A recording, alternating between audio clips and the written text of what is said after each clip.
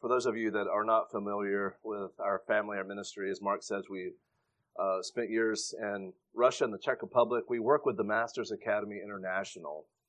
And so the goal is to train pastors around the world in training centers and seminaries to train not just men who would preach the word, but be shepherds of God's flock. And so it's a privilege to do that for 6 years in Russia. We were actually the very last missionaries on the ground to see the final handover of the ministry from missionaries that started the ministry to Russian nationals who were fully trained to take that. And so it was actually the first TMEI school to do that, start with just missionaries, and now it's led solely by trained Russian nationals. And so that's the biblical model, isn't it? Because we were deported, and since we were deported, did the ministry die? No, because the nationals were trained, and they can always do better than we can as Westerners because they know the people, the culture, the language, the people, and God has caused that ministry to become even stronger than ever because of that. And so that was our goal in the Czech Republic as well. You can see on the back of your sheet that you got this morning that one of the goals that we saw is that now in the Czech Bible Institute that a majority of the things taught and administrated there are taught by Czech nationals. And so that's a goal.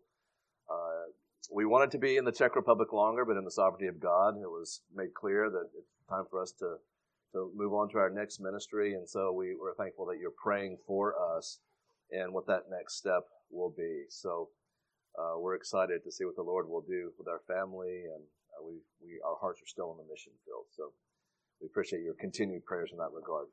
Well, this morning, since you have a missionary here, I want to talk about one of the aspects of the mission of the church, and that's evangelism. That's right out of Matthew 28, right? We make disciples. The second part of the mission of the church is to disciple those disciples. So you make disciples, disciple the disciples. That's evangelism, and then discipleship in the context of the local church. It's kind of like the lenses on my glasses. You really see everyone in your life through these two lenses. Either the person that you're with is an evangelistic opportunity or discipleship opportunity. This morning I'd like to talk about an issue in evangelism, and particularly apologetics. What do I mean by apologetics? That's a defense of the faith. Well, first, let's remind ourselves of the gospel before we get to the issue that we'll talk about this morning. Obviously, we understand as Christians that we are born in sin, right? None of us are good, even though a lot of people you talk to in culture think that they're good. But then when you ask, how many lies have you told in your life? Have you stolen? Have you ever lusted in your heart? It becomes very evident quickly that the person realizes, no, okay, I'm not really good by God's standard. And so from there, we understand the good news that God has so loved the world that he sent Jesus Christ, his son, to pay the penalty for sin. And who is this Jesus Christ? He is not just simply a good man or a prophet. He is the second person of the divine Trinity, right? And so he is born by the Virgin Mary through the ministry of the Holy Spirit, being truly God and truly man. Why is that important? He had to be truly God to take our place. He's in essence standing in your place to take the judgment that you deserve. So he must be truly human to do that, to represent you. He also must be truly God in order to be the perfect Lamb of God that would be on the cross, that could take your sin upon himself. As John the Baptist said, behold, the Lamb of God who does what?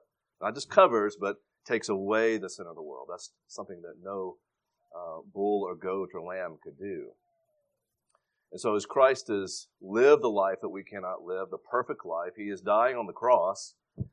And what is the Father doing? Is, sometimes the Father is portrayed as looking away as Christ is dying on the cross. No, it's the opposite. He is fully engaged, pouring upon Christ with wrath that our sin deserves. He is paying the penalty of sin on the cross, something that we could never do ourselves. And so then, as Christ dies on the cross, he is buried in how many days is he raised? 3 days later, he is raised again.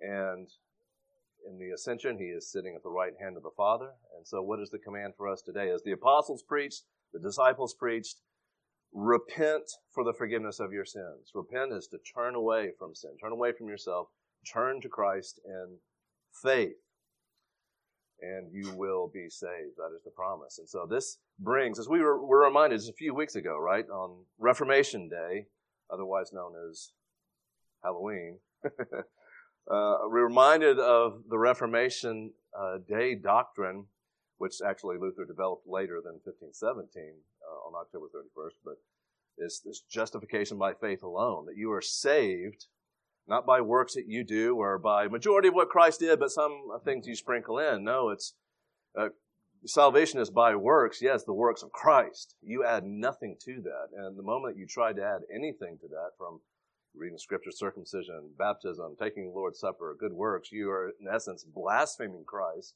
He has not done enough for your salvation. And so we are saved by faith alone in the works of Christ. Why? To the glory of God. That means we have nothing to boast about. Christ has done it all for us. We receive it as a gift. Therefore, He gets all the glory for our salvation. So that's the call this morning to any one of you who have never believed, never repented. Repent even now. Believe. Turn to Christ by faith. And the promise is in Scripture, you will be saved. Now, the challenge to this doctrine, and this is what we want to talk about today, what would our Catholic friends say to this, or Eastern Orthodox friends? They would say, wait a minute, not so fast. What about James chapter 2, verse 24? And that's where we want to look at this morning in James chapter 2, and I'll read you the passage. He says, a person is justified by works and not by faith alone. A person is justified by works and not by faith alone. You might say, well, wait a minute. What about what Paul says in like Romans 3:28? For we hold that one is justified by faith apart from the works of the law. What about Galatians 2:16? We know that a person is not justified by works of the law, but through faith in Jesus Christ. What is going on here between Paul and James? Are they contradicting one another? Even Martin Luther, the great German reformer, had difficulty with this in James and started to question the validity of the book of James because it was difficult to answer this. And so, as good apologists, as good defenders of the faith, we need to have an answer. How do you explain what James is talking about here? Well, a big part of it, as you learn Bible interpretation, known as hermeneutics, is context, context, context. As we're looking at Romans 3, Romans 4, Romans 5, we see that Paul is talking about a kind of justification that's in a legal format, that when you believe, the moment of belief, a one-time event, God pronounces righteousness upon you for that belief, as He did with Abraham. Abraham believed, and God counted it to him as what? Righteousness. One-time event. But when we look at the book of James, we see that we're looking at a different context. James, written by the brother of Christ, probably the first book written in the New Testament. And who is James writing to? He's writing to those that have been dispersed for their faith. This is very difficult, I think, for us to imagine as Americans growing up in freedom. Live very close to the war in Ukraine recently, and I've seen refugees come out carrying nothing but what they can hold in their hands, and their children displaced, having nothing, lost everything. And in essence, this is what is happening to these Jewish believers in the book of James. And so James is writing a persecuted people that are suffering for their faith. Immediately in chapter 1, what do you imagine that James is going to write to them about? How do you respond to trials?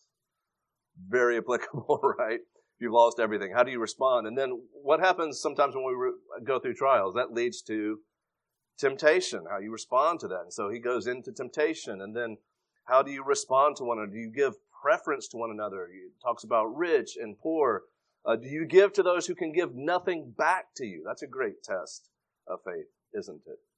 And so James is in this book really painting a portrait for us. What does genuine Christianity look like?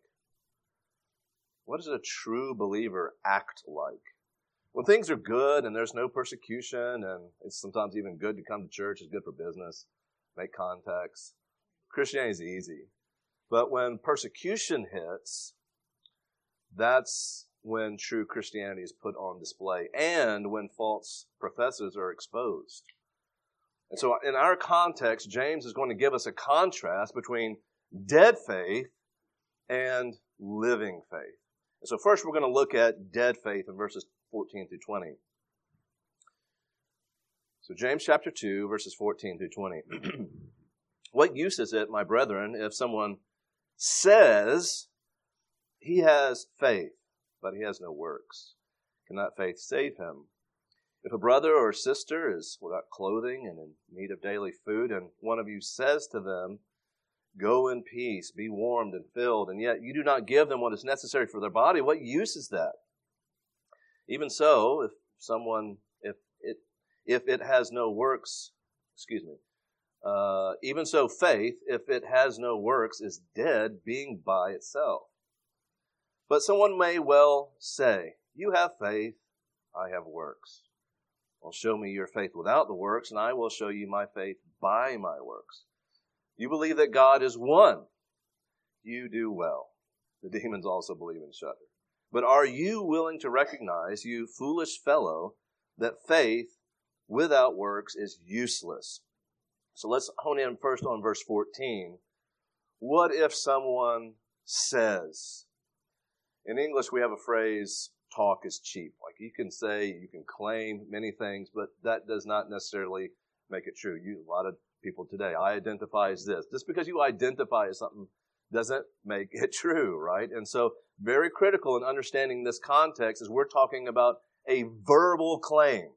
If someone says, "I am a Christian, I have faith," how do you know? Where's the proof that you can see? In reality, it is in the long-term view of their life. Is their life becoming more like Christ, or is there no fruit at all? So maybe a good initial question we can ask is, how do you define saving faith? And as you look in the New Testament, is there any evidence of a type of faith that is non-saving faith? We ever find people believing, having a kind of belief, but yet not being born again? I think we do. We can look at John chapter 2, where Jesus is performing miracles and people believe in him and start following him, but the text says Jesus did not commit himself to them. Why? The text says because he knew what was in them. They were in it after bad motives. Yes, they believed in a kind of supernatural function in the life of Christ, but they were following him for free breakfast or other things. We could also look at the parable of the soils, Matthew 13, where some people have some kind of a spark of a type of belief and even responding with joy to the gospel, but over time, through persecution and sometimes through prosperity, people begin to fall away. If you really want proof that belief in Scripture that is described as not always saving belief, you just look at verse 19 in chapter 2 of James. The demons themselves have a kind of faith, but which one of us wants to say that they are going to be in heaven? None of us would. And so we do have a kind of false faith that we have in Scripture that is non-saving. So then, if we establish that, what is the measure of true faith? Throughout history, men have talked about three primary characteristics of saving faith. Number one, you have to understand the gospel. We talked about some of the essentials of the gospel this morning. You have to understand that, right? Because if you don't know the content of the gospel, you can't be saved by the gospel. But number two is you have to assent to the validity, the veracity, the truthfulness of what you understand as the content. Now the question is, are you saved when you understand the content of the gospel and you know it's true? Is that saving faith? Is that all saving faith is? And I would say no. Why? Because that is the kind of faith that Satan himself has. The demons have that kind of faith. They know the content of the gospel and they know it's true, but none of them are saved. And I think that is probably in our churches if you grew up in the church, maybe that's your testimony too. You knew the content of the gospel. You had a sense that it's true. Maybe our children are in the same way, believing now with a kind of faith. But that's why there's a third critical element of faith, and that is a heartfelt trust and repentant submission to the lordship of Christ. It is a giving of one's life to him in faith. But again, we return to the question, how do you know if someone's experienced this? Do Christians, do the elect, do the chosen, do the predestined walk around with a red dot on their forehead? No, no one does.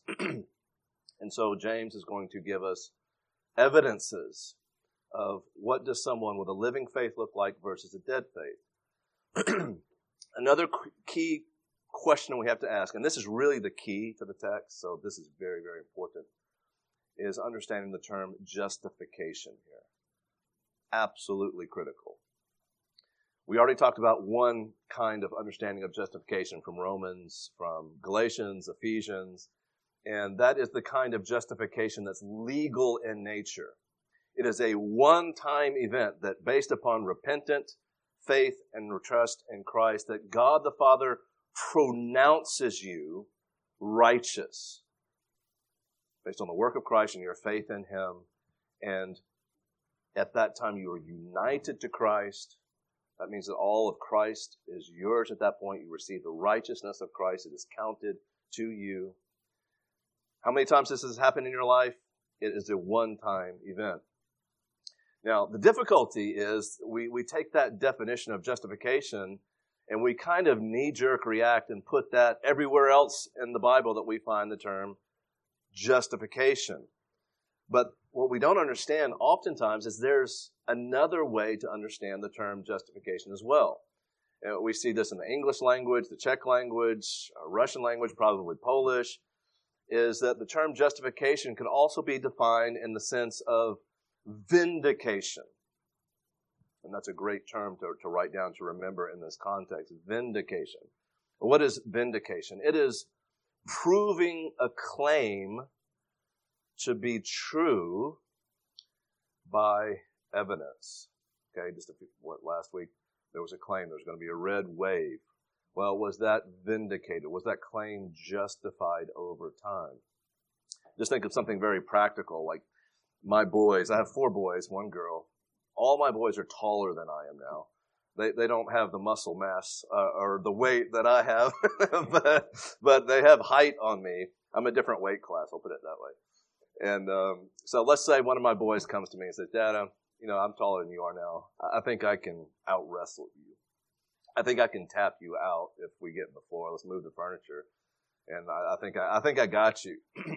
And so what does every good dad do? It's like, okay, bring it on. Like, let's move the furniture and, be careful. We're not going to break something. And prove it. In other words, think about what I'm doing here. My son has made a claim. I can tap you out. And what am I saying?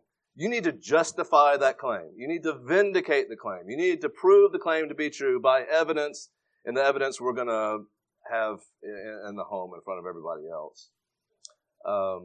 That is the way we understand the term justification being used as well, right? We all have talked that way. Justify that claim. Well, we've heard it. Now, the question you might be asking, well, okay, I understand that in the English language, but is that used also in the Bible? Vindicate that claim. So Matthew 11:19 is one example. You don't have to turn there. I can just read it to you. It's where Jesus says, wisdom is justified by her deeds, what she does. Now, does it make sense to put a legal form of justification in there? That doesn't make any sense at all. But it does make sense to say wisdom is proven or vindicated to be true wisdom by how someone acts, right? Let me give you just one other example to prove what I'm saying. 1 Timothy 3:16. This is thought to be an early hymn in the church. 1 Timothy 3:16 says, Jesus, He was manifested in the flesh, justified by the Spirit, seen by angels, and it goes on. Okay, notice the term there, justification. Now, how can Christ be spoken of as being justified by the Spirit? Does Jesus need to be legally pronounced righteous? Absolutely not. But it makes a lot of sense to say Jesus was justified or vindicated. In fact, if you're reading the ESV, the term vindicated is used there with a footnote to justification. But Jesus was vindicated to be who He claimed to be by what He did. And who empowered Him to do what He did? The Holy Spirit. So He was vindicated by the Spirit. That is how the term justification is used in Scripture. So I think James' point here is clear that if someone says verbally, makes a claim, I'm a Christian, but consistently lives in sin, lives like the devil, has a secret lifestyle or secret life that no one knows about, the evidence is that the claim, I have faith, or I am a Christian, the claim is a false claim. The life does not justify the confession. It's a false confession. It's a lie. Dead faith. So James is going to give us an example of that in verses 15 and 16. You can see again in the text if someone comes in need of daily food and you say, be warmed and be filled. And this isn't just in general poor people, but the text says who is coming to the door? A brother or a sister is coming to the door. This is in the family of faith.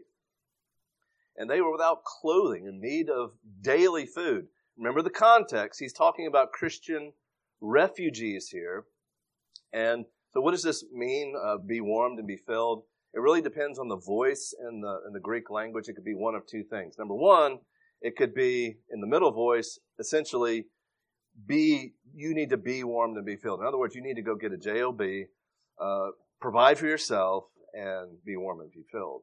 In the passive voice, it could be like a pious prayer. Well, be warm, be filled, as you're kind of shutting the door in their face. And either option is upsetting, isn't it? It's angering. How could one Christian treat another Christian that way? Where's the compassion? Where is the love? Where is the hospitality? This almost mirrors Matthew 28. You remember when 25, in the Olivet Discourse, where Jesus is talking to those on his left. He says, I was hungry, you gave me food. Water, you gave me nothing to drink. This is essentially what James is talking about here as well.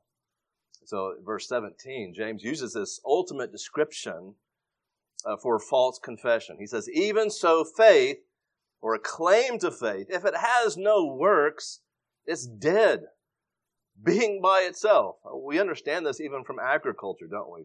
Some of us try to plant things and it doesn't work out so well. So we know just because we plant something doesn't mean it's living. If a tree is planted and one season passes, 2 seasons passes, there's no fruit being born.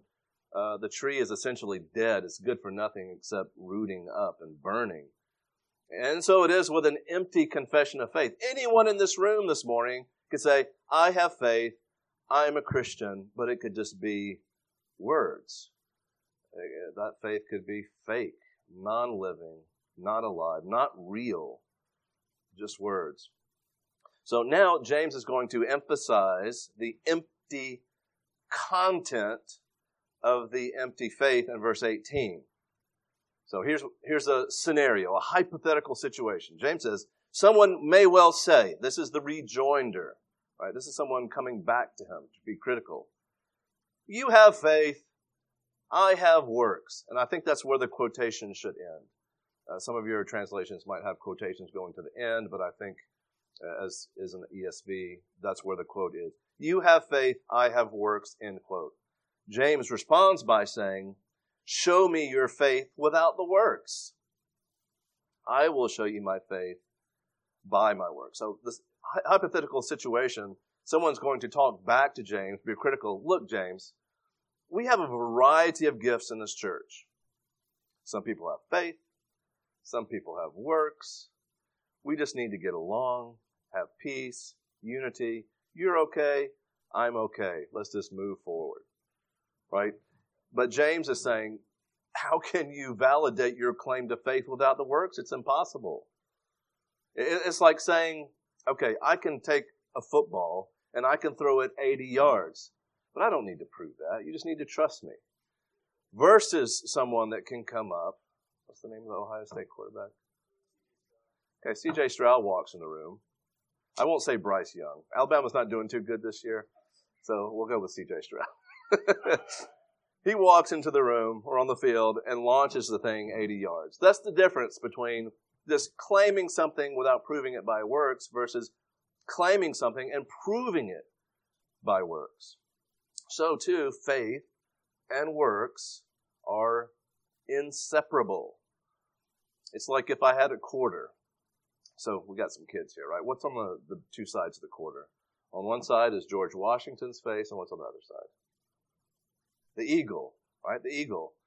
Now, what if I were to give you a quarter and one side was blank? Let's say George Washington's head's there, but on the other side, the eagle's not there. Is that good money or is it bad money? Is somebody going to take that at the store? They're not going to take it. They'll say, it's invalid. It's of no good. It's worthless because it doesn't have what's on the other side of the coin. And so it is with faith and works. These are two sides of the same coin that always go together. The German reformer Martin Luther says, it is impossible to separate works and faith as it is burning and shining from fire. They always go together. John Calvin says, faith alone justifies, but the faith that justifies is never alone. They always go together. But at this point, James's critic is going to speak up again, and he's going to say, wait a minute, time out. I believe that God is one.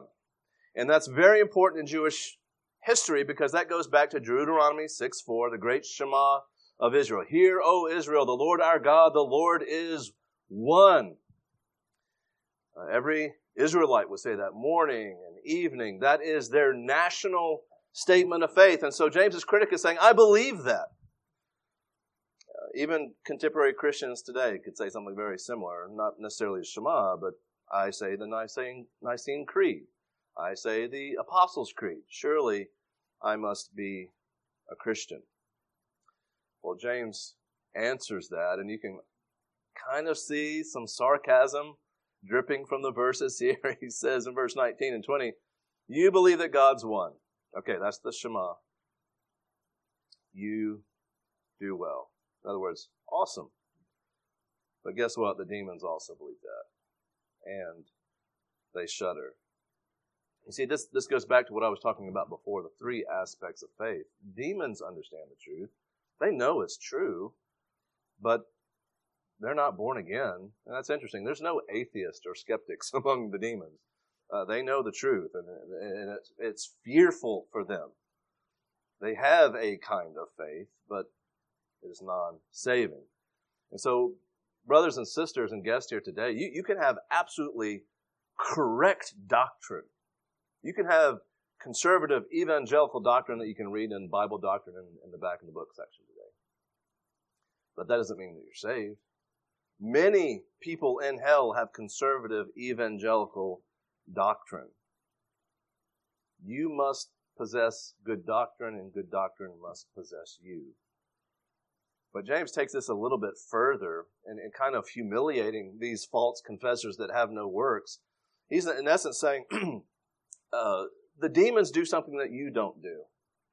Like you claim to have faith and have no works, but the demons, they have a kind of faith, and at least they have a response. At least they are trembling at God's word, but you're not doing anything in response. That's how dead your faith is. It is less than even the demons. That is the essence of dead faith. Empty confession. It's non-working. It's useless.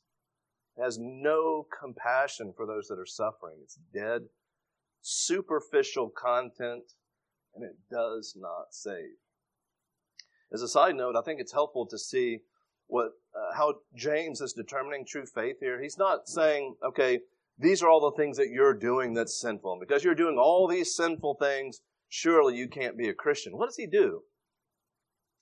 He's not talking about the things they're doing necessarily. He's talking about the things they're not doing. I think that's helpful because a lot of times we evangelize people and say, oh, I've never murdered anyone. I've never committed adultery. But what James is doing is asking, well, are you doing what you're supposed to be doing? Are you living like a Christian? That's the difference between the sin of commission and omission. So in verse 20, he's going to kind of spark our attention again. He's talking to you, foolish man. And with our modern sensitivities, we're like, well, how would you talk to somebody that way? Why would you talk? How offensive is James being? I think it's an attention-getting device. Like we grow up in church and we soak and sour in church, and things don't really get our attention until someone uses a little bit sharp language. Like, you need to wake up. Like, you are behaving like a fool if you are believing this way and living this way. And so he ends verse 20. Do you want to be shown, foolish fellow, that faith without works is useless? In other words, do you need more convincing of what I'm saying? And this is where we're going to get into the second part of our outline, living faith. Living faith. Let's first look at verses 21 through 23. And really, James is going to pull out his ace card here. Like, if you want to prove anything as a New Testament Christian, use Abraham as your model, as your proof text. So he asks, was not Abraham our father justified by works? Okay, notice that. Justified by works when he offered up Isaac, his son, on the altar. You see that faith was working with his works. And as a result of the works, faith was perfected. And the scripture was fulfilled, which says, Abraham believed God, and it was reckoned to him as righteousness, and he was called the friend of God. Now, if you read this kind of out of context or without the discussion that we've had this morning already, you might be already thinking legal form of justification. He's saved by works, saved by being willing to sacrifice his son Isaac. But now you know there's a second way to define justification. The question is, how do you determine which way he's using it in these verses? Because it seems like it could be a couple different, or both. Well, I think what's helpful is to see what are the two events in the life of Abraham that we see here. What are they? The two events, two major events. Number one, Abraham was willing to sacrifice Isaac. Number two, Abraham believed God, and it was counted to him as righteousness. So the next question is, which came first? Which came first? It's Genesis 15:6, where Abraham believed God, and God counted it to him as righteousness, reckoned it to him. That is the legal language that we talk about in this one-time event where you believe in repentance and God pronounces you righteous based upon faith. The next question is, well, okay, how can James then talk about Abraham being justified at his willingness to sacrifice Isaac? Do you know how many years that was later? That was like 30 years later.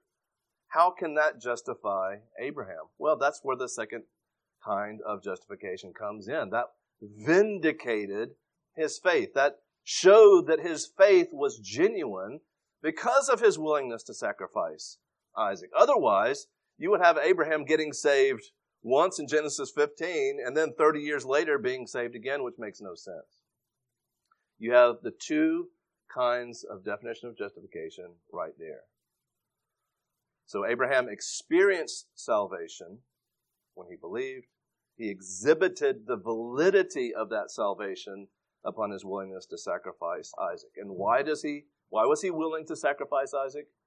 As verse 22 says, faith was working with the works. He already had faith. He was already justified. And so keeping in the text here, that exhibition of his faith and his works completed his faith. It was fulfilled. Why is James using that kind of language, like completed his faith? Think again of the tree. Is just planting a tree and seeing a tree really a completion or fulfillment of its function? No. When you are able to pick the fruit off of the vine or off of the branch and enjoy that fruit, that is the fulfillment of or completion of the function of the tree. And so, yes, Abraham's willingness to sacrifice Isaac was a completion, a fulfillment, a vindication, a justification of his faith. Now, this leads us to the verse we picked up at the very beginning, verse 24. You see that a man is justified by works and not by faith alone. Hopefully now you know how to understand that in essence he's saying, you see that a man is justified or vindicated. And I think it's helpful maybe even there to write that term vindication in your side margin just to help remind yourself of that. But a man is vindicated by works and not by simply a claim to faith, that kind of faith alone. So when you see that in the context that way, it makes a lot of sense. But James is not done. He doesn't just stop with his ace card. He adds a fascinating second figure for proof of his argument, and that is Rahab. Verse 25. In the same way, right? So he's going to try to prove with Rahab what he did with Abraham. In the same way, was not Rahab the harlot also justified by works when she received the messengers and sent them out by another way. So you already know where I'm going, right? You smell what we're cooking in the pulpit today, right? So we're probably thinking about vindication. So Rahab the harlot was vindicated by her works, but that would mean that she would have to be saved before the spies came. And so you're probably thinking right now, Jonathan, you need to justify that claim. You need to vindicate what you're saying. Can you prove to us that she was saved before the spies came? Okay, great question. Let's turn to Judges together, or Joshua.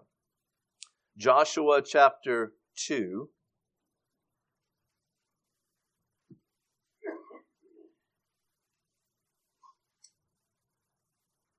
And notice the content of what she is saying.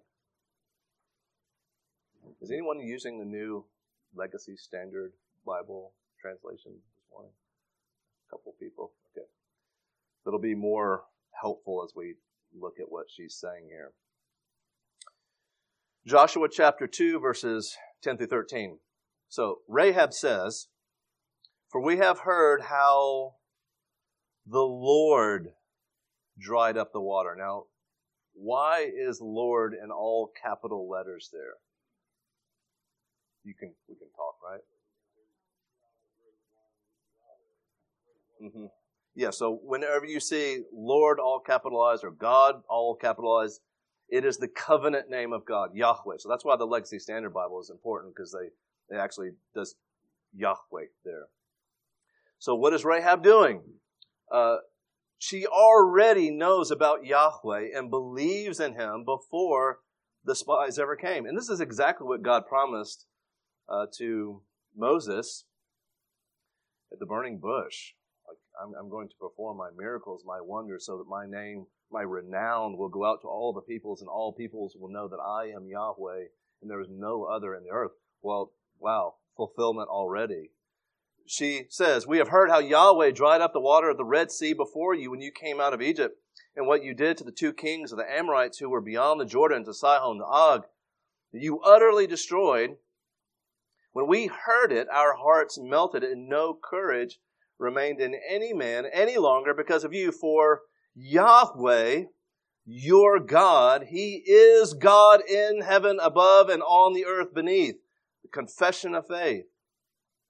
"Now, therefore, please swear to me by Yahweh, since I've dealt kindly with you." And she goes on to talk about the preservation of her and her family. So, like Abraham, in the same way, Rahab was judicially justified by faith, by God, prior to the arrival of the spies. And by the way, I think that shows this isn't some kind of arbitrary, random meeting of the spies with Rahab. This was sovereignly ordained because God had already saved Rahab before the spies came. Interesting how God works. So to prove his point, James uses Abraham and Rahab. If you're thinking critically about the text, you probably are asking, why does he use those two characters? Like totally two different opposite characters. Well, what distinguishes them? Obviously, one's a man. One's a woman. One's a patriarch. One's a prostitute.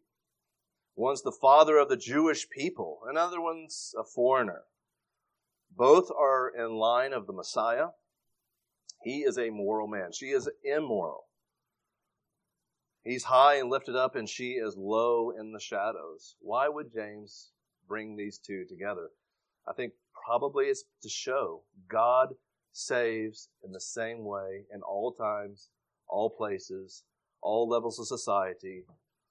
Gender doesn't matter. God doesn't have a Jewish gospel, Gentile gospel. All people are saved by faith alone in Him. And not only that, those that are saved will produce good fruit. Their lives will change based upon them being born again. What else do those two have in common? I think this is really cool to think about when you look at the context. We saw earlier what happens if someone comes to your door and they don't have food and clothing. Both those two characters are known for their hospitality. You think about that? Abraham, hospitable to the three angels. Rahab, obviously, hospitable to the spies that came, and she ministered to them at the risk of her own life. So what wonderful examples to prove James's point. Kind of as a last-ditch effort, verse 26, James says, just as the body without the spirit is dead, so also faith without works is dead. And here I think James is wanting to bring the stench of physical death into the conversation to hammer this nail longer, that friends, brothers and sisters, examine yourself to see if you're in the faith. What is the fruit? Do you have a conscience about sin? Do you desire God's word? Do you desire to pray? From the death of humans to the death of animals, we understand when there is death, there's no movement. There's no sound. There's nothing. His point is that the dead body without breath is no more alive than an empty confession of faith without works. So as we return to our original question this morning, does Paul contradict James? Absolutely not. They're really dealing with two different issues, and that becomes clear when we understand the very simple thing, how to define justification in two different ways. It's simple, isn't it? Once you understand that, it becomes very, very clear. I want you to listen to John MacArthur as he talks about Paul and James and what they're arguing against. MacArthur says, "May I suggest to you that James and Paul are not standing face to face in confrontation, but they're standing back to back fighting two common enemies. Paul is fighting those who want salvation to be by works. James is fighting those people who want a salvation that does not demand anything. Paul is saying salvation is only by grace. James is saying that salvation only by grace produces works. There's no debate here. Paul is defending himself against legalistic salvation, and James is defending himself against a libertine, or you can kind of think of it as antinomian. You can live however you want. Libertine approach that says you can believe and have no change in your life and still be saved.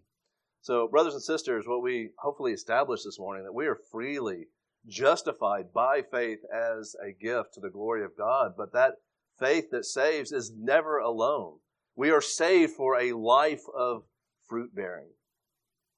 As we think about these things, hopefully that will challenge you in your own walk with the Lord as you examine yourself and maybe talk to your parents about these things, but also for those of you that are believers, to give you confidence when you evangelize and come across those that would be pointing to texts like these to find comfort in their works, that you can explain the text and present the gospel more effectively, more efficiently. Well, let's pray about these things. Father, we give you thanks for the clarity of your word. We have great joy this morning understanding the glories of the gospel, how you constructed and designed the gospel to bring all glory to yourself, for you are worthy. You are deserving all praise and glory for our salvation, our sanctification, and our eventual glorification. Father, I pray that you would use us as we go out and we think on these things and we use these lessons in our evangelism and apologetic. Father, I pray that you would use this message now and in the future for the salvation of souls and for the motivation and zeal for our brothers and sisters to share the gospel for lost souls. We pray all these things in the name of the Father, the Son, and the Holy Spirit. Amen. Thanks for listening to the pulpit ministry of Medina Bible Church in Medina, Ohio. You can find church information, a complete sermon library, and other helpful materials at medinabible.org. This message is copyrighted by Medina Bible Church. All rights reserved.